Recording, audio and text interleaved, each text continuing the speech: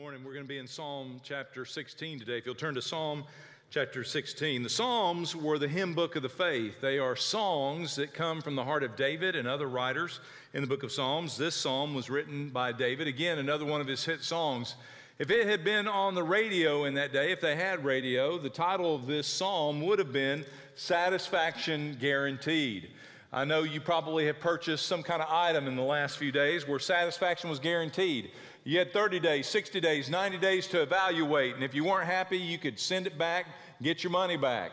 Well, in this psalm, you're going to see that there is an eternal deadline that you will never regret, that satisfaction is guaranteed for all of eternity. As we dig into this psalm, it's a unique psalm. Bible scholars have had great debates about, is this just David speaking from his life?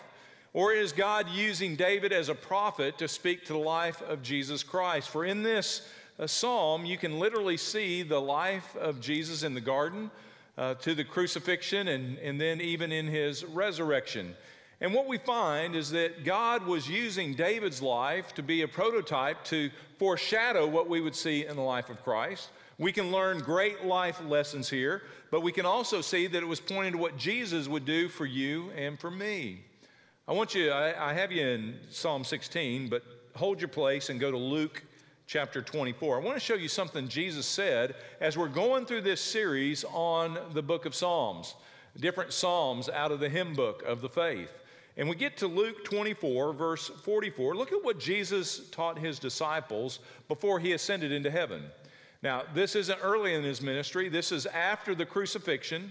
This is after he's been buried in a tomb, after they've discovered that the tomb was empty, and Jesus has now appeared back to his disciples alive and risen from the dead. Listen to what he said in verse 44. Now, Jesus said to them, "These are my words which I spoke to you while I was still with you, that all things that are written about me, not in the Jerusalem Post, not on social media, but all the things that were written about me where? In the law of Moses and the prophets and the what? Psalms." The Psalms, all of the Word of God points to Jesus. You don't just go into the Old Testament and just read some crazy stories about some crazy days where people are trying to figure out life and who God was. All of it points to Jesus, even the Psalms. He said, all these things that were written about me in the Psalms must be fulfilled. Then he opened their minds to understand the Scriptures. My prayer for us this morning is that God would open our minds to not only see truth in this psalm, but that we might also see who Jesus is in our story. That God would not just show us words on a page, but we would see Jesus in those words. And he said to them, "Thus it is written that the Christ would suffer, rise again from the dead in the third day, and that repentance for forgiveness of sins would be proclaimed in his name to all the nations, beginning from Jerusalem." And so as we go into Psalm 16, I want you to read through, and we'll look in the context of what God taught David. But as we read through what God was teaching David, may it also point us to who Jesus is in our story. So let's take a look. Verse 1, satisfaction guaranteed. Look at verse 1. David prayed and said, "Preserve me, O God, for I take refuge in you." He begins by crying out for God's protection. Now David, why would he need protection? I mean, he's a giant killer. Why would he need protection? He's anointed king of Israel. Why would he need protection? He's got his mighty men. He's got an army. He's got his slingshot. Why would he need protection? Because we all face an enemy way bigger than Goliath, way bigger than a Philistine, way bigger than any enemy David ever encountered on this earth. Our enemy comes to kill, steal, and destroy. And while he literally needed God's physical protection, he also saw that God was the one you take refuge in for your spiritual protection as well. He looked to God to be his deliverer, to be that protection. That word preserve means a proactive protection. It's a guarding that is already put in place by the Lord God himself. He is our shield and our fortress. Now, you can experience a shield, but you got to place your faith in the shield. You've got to run to that tower, that wall of refuge, the Lord God. You've got to let him be that defender, or you're out there all on your own and the enemy finds you to be easy prey. David could have hid in a palace. He could have hid behind his armies, but he chose to place his faith, his trust, and find refuge in his God. God is our protection. Verse 2. So I said to the Lord, you are my Lord. You are my Lord. Now, many people, as they would come before David, would declare, my Lord, David, my King, Lord, we need your help. We need your protection. We need your provision. David would declare for all the people and all the land and all the lands, plural, that he had a Lord, he had a boss, he had a king. His name is the Lord God, Jehovah. He was declaring that I too have to submit. I too have a Lord. He's my Lord. He's not the Lord of Israel.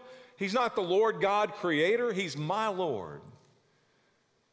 So in this particular worship service, it'd be very easy for some of you to say, well, I've always grown up in a Christian home.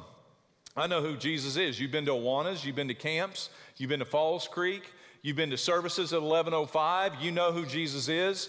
He's maybe the God of your parents, but is he your God? He may be the God of your grandparents. He may be the God of whoever, but is he your Lord? David said, he's my Lord. And I cried out to my Lord, you are my Lord, and I have no good besides you. In you I have everything. In you I'm all is good and I'm good. David had to realize he couldn't find good outside of God. He couldn't find good inside of who he was, but he found everything he needed in the Lord. He said, I am satisfied. And then he goes on to make a list. In verse 1, he says, you are my refuge, my defense. You are my goodness, in verse 2. In verses 5 through 6, you're my inheritance. You are my everything. In verse 7, you are my counselor. In verse 8, you are my right hand, my strength. And in verse 9, you are my hope. In verse 11, he says, you are my guide, and you are the fullness of my joy. And everything that I reflect on, God, you are everything to me. Notice David didn't reflect on his victories. He didn't reflect on his kingdom. He didn't reflect on all the treasury that was under his control. He didn't reflect on all these things that were at his disposal, but he found everything in his God. Today we live in the land of abundance. We are spoiled rotten in the blessings that we have living in a nation like America. And those blessings have actually become our curse, because what happens is, what could have easily happened for David, all of this abundance, all this stuff we have in this lifetime can rob us of that perspective of who God is in our life for all of eternity. We can try to find our fulfillment and our joy in the stuff of this world and the things that we live for and the things that we get to taste here on earth. And we'll only find great sorrow. In this psalm, this greatest hit, Satisfaction Guaranteed, David puts a list. Every verse is simply another list of who God was and who God had demonstrated himself to be in David's story. So what I want to encourage you to do today, sometime today, not right now, but in a little while, when you break from this place, I want you to find just a remote spot sometime in the course of this day, and I want you to make a Jesus list. And a Jesus list is just very simple. It's just taking out a sheet of paper, and I want you to reflect on different ways God has revealed himself to you. As he's revealed himself in Scripture, he's declared who he is. Write those things down.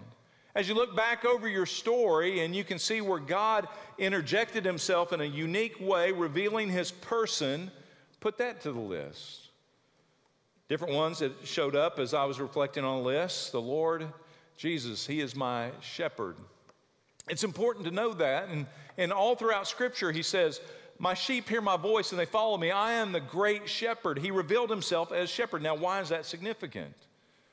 Well, he wanted you to understand that you don't have to worry about where you're going to get your green pastures, where you're going to get your provision, how you're going to be protected from the enemy. He is your shepherd. He's the one who guides you, protects you, and provides for you. I look to him every day as my shepherd.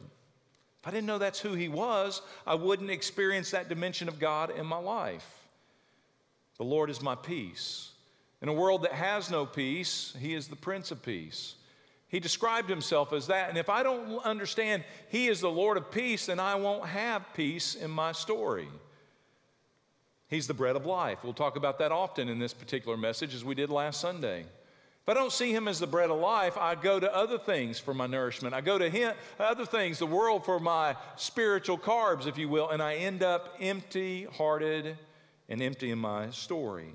If I don't know he's the great physician, how can I call on him for healing?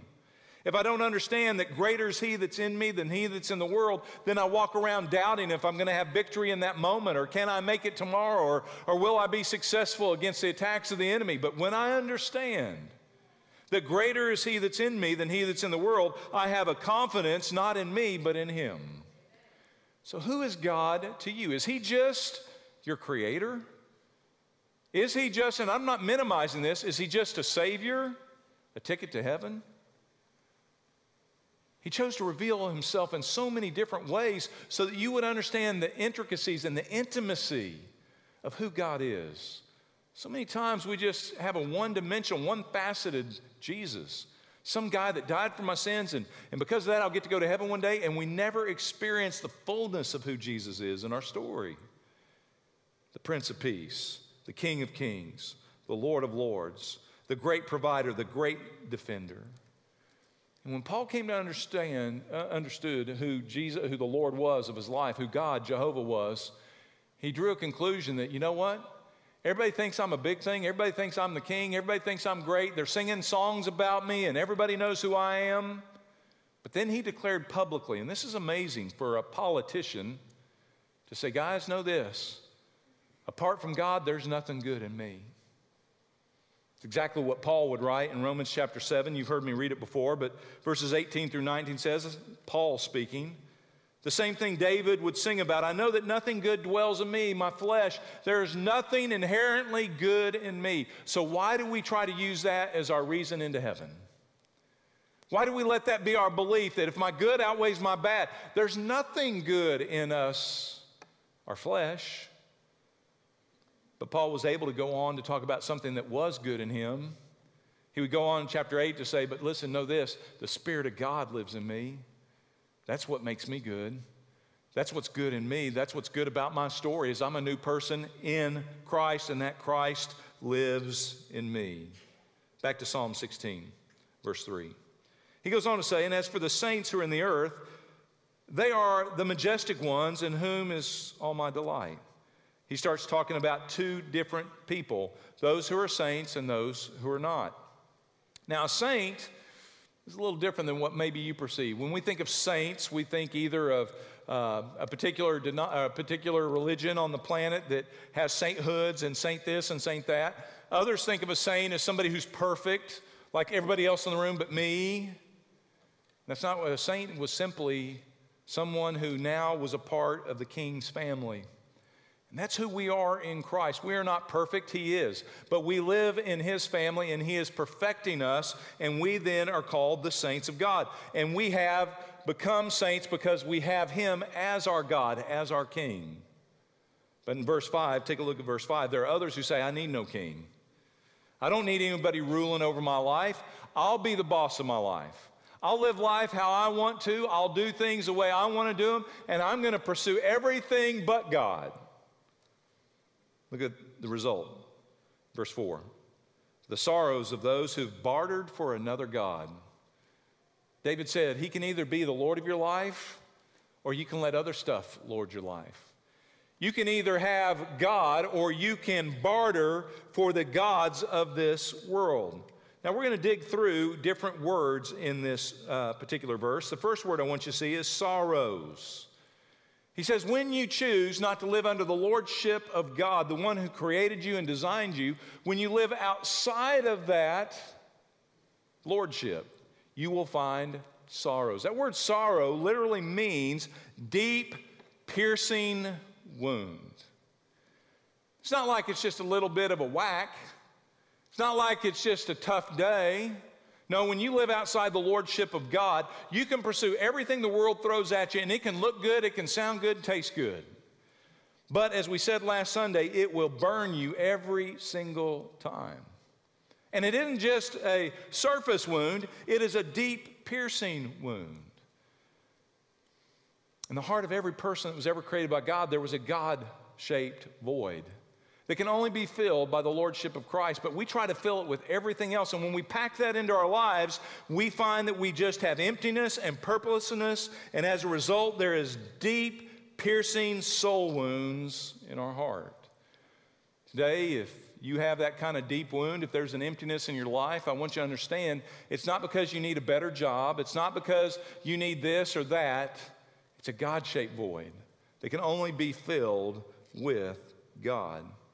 In verse 4, David said, those who don't know the Lord, they have bartered for another God. That word bartered is an interesting word. That word bartered actually means dowry, the same word that was a dowry. Now, I don't know when humans mess this whole thing up, but it used to be a really sweet deal. A dowry was a price that a gentleman would pay to the father of daughters. I have 3 daughters. What happened to the dowry? Our culture has it all messed up, man. It is wacko. Now the man of the daughters pays for the wedding. Help me, Rhonda. Go back to the Old Testament when it comes to having daughters. A gentleman would approach the father and he would bring, and depending on what he put down, depending on which daughter he got. I'm not going to get into that grading system. I'm not going to get into all the practices and details. But man, they would lay down and say, I desire your daughter so much, I'm willing to pay this great price. David says, there are some who don't understand the price of what God has paid that we might have a relationship with him. And instead, they pay a higher price. They barter. They bring this deposit. They pay a price they didn't realize they were going to be paying to get what they thought they were going to get that wasn't what they intended to get. Because who's going to pay for sorrows? Who's going to put some money down and says, man, I want my life to be miserable? But when I started going to the parties with my friends, when I started doing what all the guys in my class were doing, and when I was trying to be cool like everybody else, I didn't realize years later that was going to be a huge rope around my neck and a potential life addiction.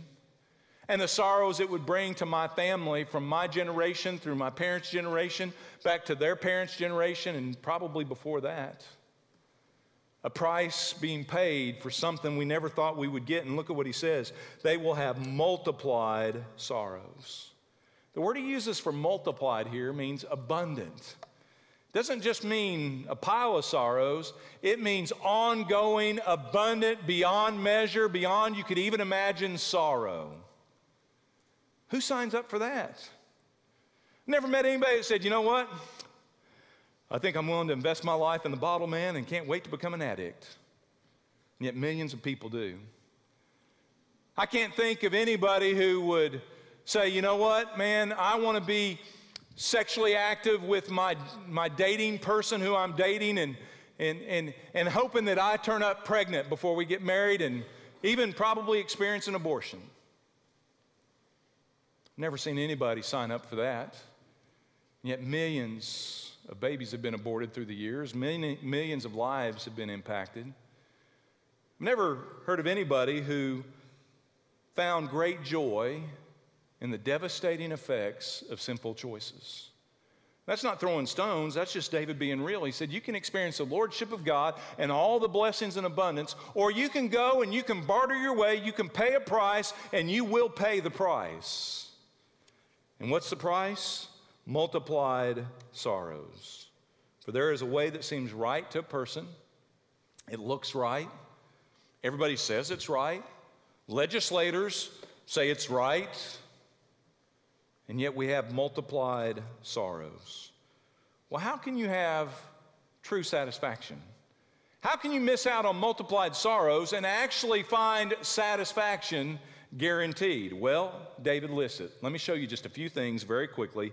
Go to verse 5. The first thing he points to in verse 5 is this: the Lord is the portion of my inheritance and my cup. You support my lot. Now, there are two explanations for this word portion here, but basically what David is saying is, I am content in my God and my relationship with Him more than anything else on the planet. Now, two portions this could be speaking of when it especially mentions a cup. It could be speaking of food and nourishment. It also could be speaking of a portion like was delegated out to the 12 tribes of Israel, actual pieces of their inheritance, real estate, the boundaries of the land that would become theirs, their possession. Regardless of what it means, what we know is this: David said, listen, it doesn't matter if I'm king of all of Israel. It doesn't matter if I'm sitting on a throne or I'm not sitting on the throne as king of Israel. It doesn't matter if I have great victories at war or if I'm being attacked by a great enemy. The Lord is my portion. When Israel came in to settle the land, it was divided up among them, the promised land, all except for Aaron and the Levites.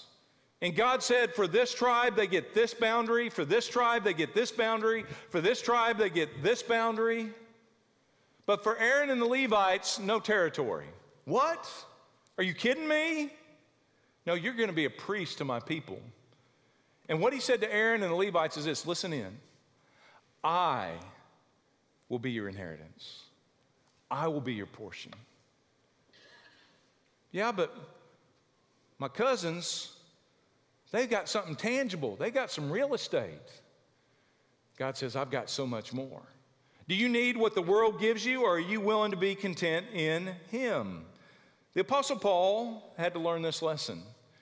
The Apostle Paul, who used to be Saul, as we talked about before, Saul of Tarsus, he had everything the world could give him. He had power, he had fame, he was the Pharisee of Pharisees. Everybody in town knew who he was. He was the power player of his day.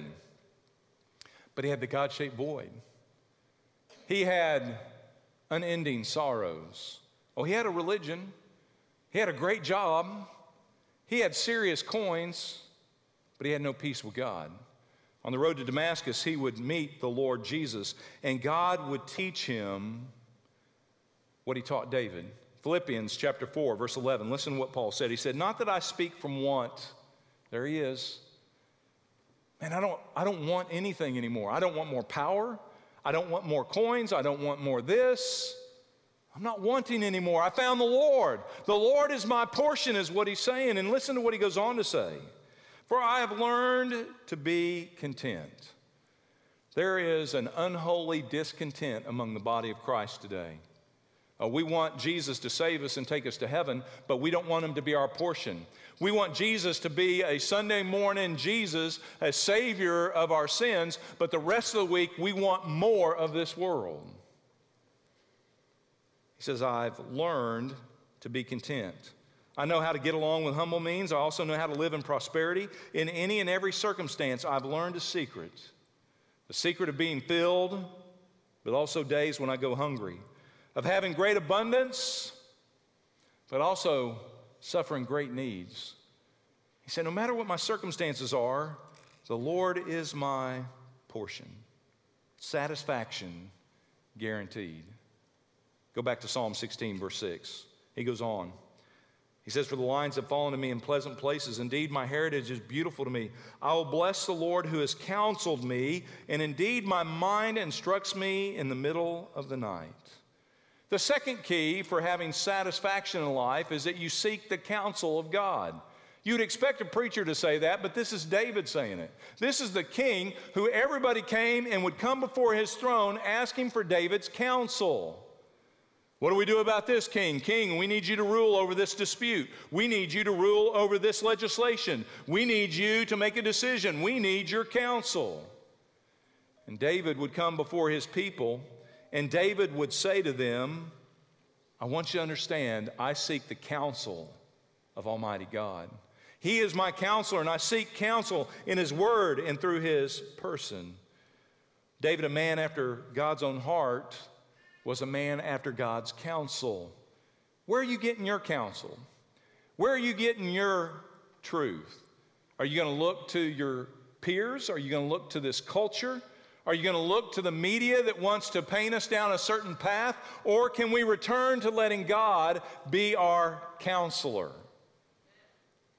David would sing throughout all of his songs about the counsel of God and his word.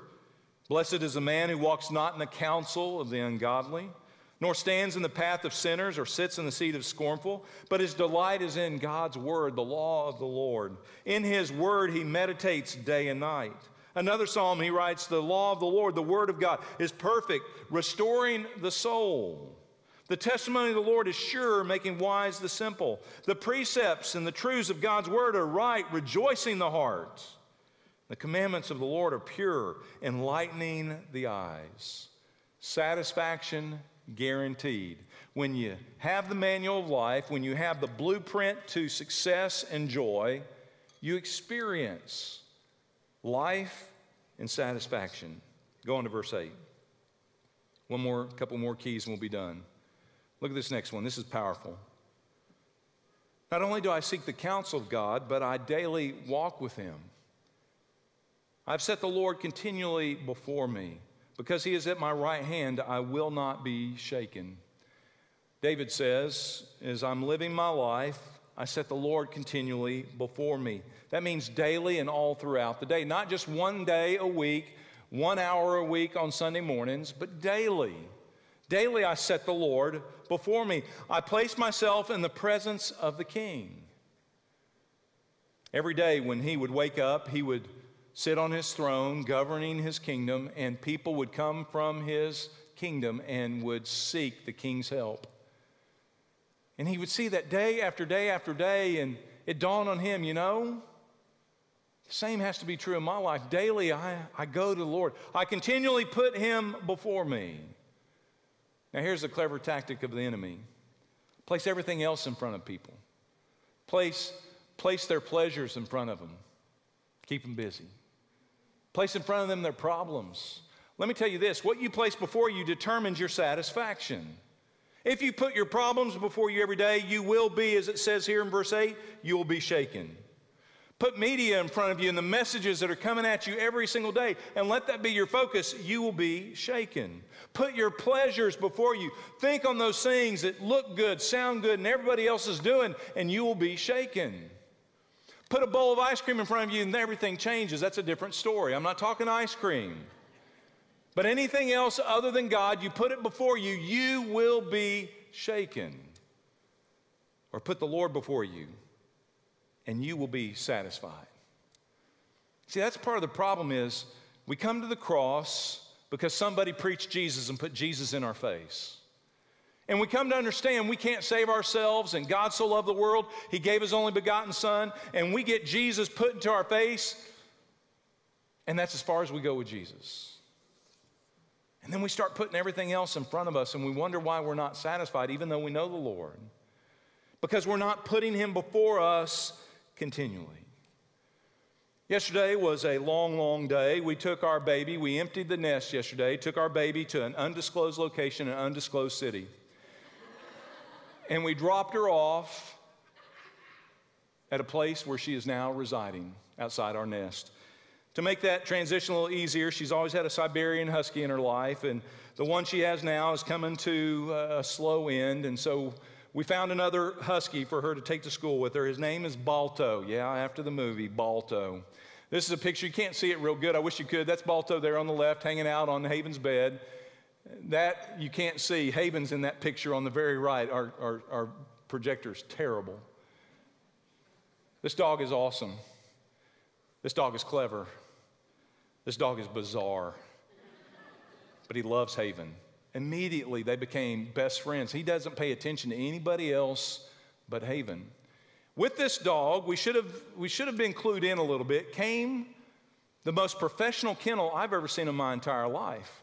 I thought Houdini can't get out of that cage. And whenever somebody is gone, Balto has been trained to be in his kennel so that everything goes well. And this thing is built out of serious metal. It takes 2 people to lift it and to carry it into the apartment. It is huge, and actually, it's decked out way better than her apartment. His bedding is way better than the bed she's paying money for every single month. She thought about sleeping in the kennel because it's so good. And no matter how good that place is, no matter how comfortable that kennel is, what we've discovered is if Balto can't be with Haven, he ain't happy. Now, we discovered this while we made the unfortunate decision to go to Walmart on move-in day in this undisclosed city. Oh yeah, I had to confess 5 different times to the Lord the issues of my heart, the experience of that moment, and the misery of Walmart on move-in day at a college university town. It was terrible. People who didn't even need stuff were there buying stuff just to frustrate me.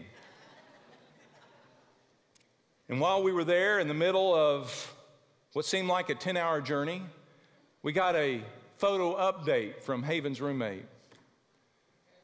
A tornado apparently moved in. We weren't even watching the weather patterns. And a tornado landed only inside the middle of her room in this apartment.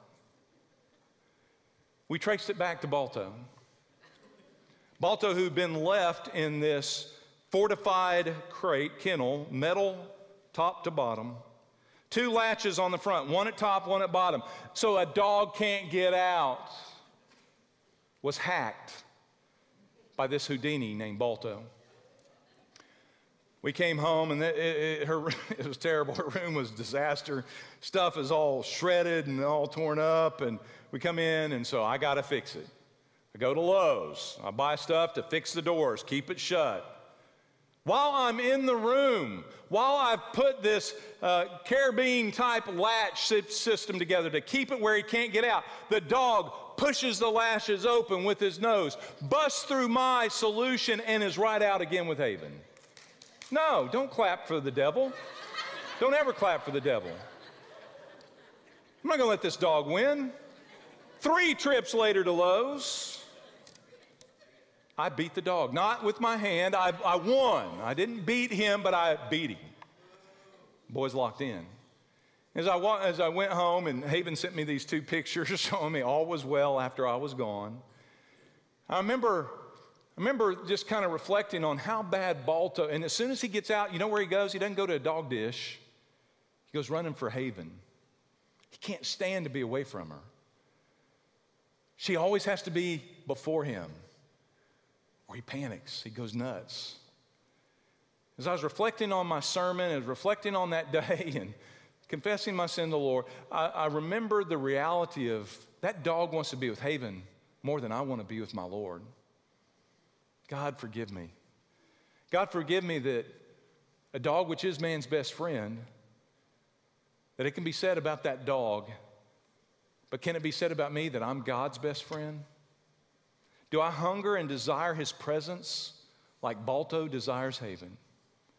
And I had to confess my sin. And I had to say to the Lord, Lord, I don't desire you in that way, but God, I want to. Change my heart. And God, may I be your best friend. Where are you today? Is the Lord continually before you? Or have you placed the Lord over here on a convenient little shelf? Do you have the Lord just in your heart for salvation, but he's not in your story every single day? Then return to the Lord. Hunger for his presence. Appear before his throne daily with boldness and confidence. And in the end, look at verse 9. Therefore, he said, now my heart is glad. My glory rejoices. My flesh dwells securely, because the Lord was before him. Not his kingdom, the King of Kings. Not his palace, but the throne room of God. Not his pleasures and his treasury, but all that God had for him. David said, I rejoice in the Lord. My heart is glad. For you will not abandon my soul to Sheol. Again, this is what Jesus would even pray later on, the same security that he had, knowing that when he died for your sins, it wasn't just to die and be thrust in a grave, that he would resurrect from the dead, that he would not undergo decay, but he would have victory through the resurrection.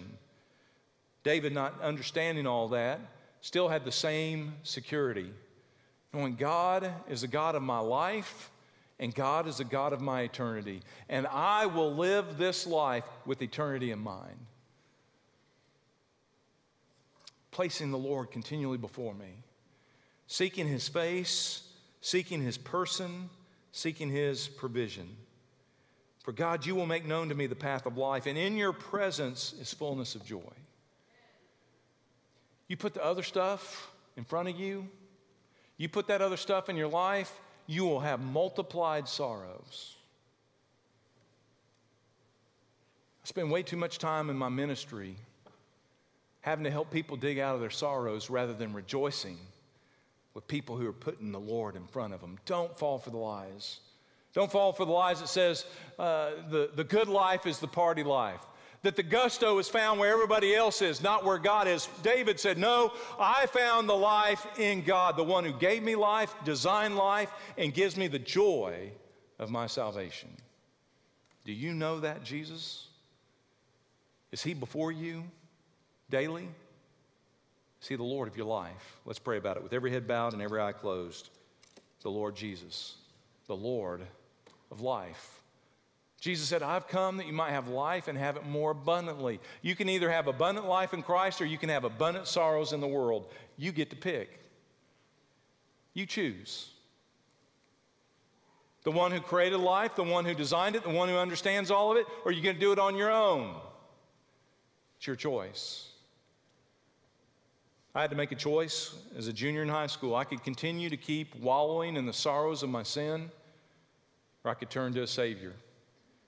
I could keep playing games with God, or I could get real with Him. And one late Friday night at a great crusade, in front of my classmates, I humbled myself and said, I need a Savior.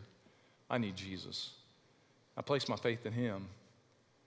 And I've never been disappointed. Satisfaction guaranteed. Has there been a time in your life where you've made that life-changing decision? You've said, Lord, I'm a sinner. There's nothing good in me. I'm not counting on anything I've done or can do to get me to heaven. But Lord, I look to you, the one holy Savior of the world. God, save me. The Bible says when you call on His name, you will be saved. If that's you, right where you are, you can say, God, I need you. God, there's nothing good in me, but God, I want you to live in me. I need you to save me from my sin, and He will. That could be online. You could email us at ministry@pcbc.tv. Or here in a moment, our ministers will be at the front. You can come to one of them and say, I prayed with the pastor today, or I prayed in past weeks. I need to take that first step of giving God glory publicly. Maybe that you need to take the second step. You need to be baptized, not to be saved, but because you have been saved, you need to take the first step of obedience. You come. Maybe you need a church family. We would encourage you to come and join the church. If you need somebody to pray with you or pray over you, you can come for that reason as well. Maybe you want to pray for someone else in your life and you're praying for your one that needs Jesus. You can pray at this altar, whatever you need to do. I want to pray for us and we'll stand. Alex will sing. If you need to come, you come. Father God, in Jesus' name, rain down your power, your forgiveness, your grace. God, fill this place with obedience and with changed lives as we surrender to what you've shown us today. Teach us what your psalm is saying, Lord, for we ask it in Jesus' name. Amen.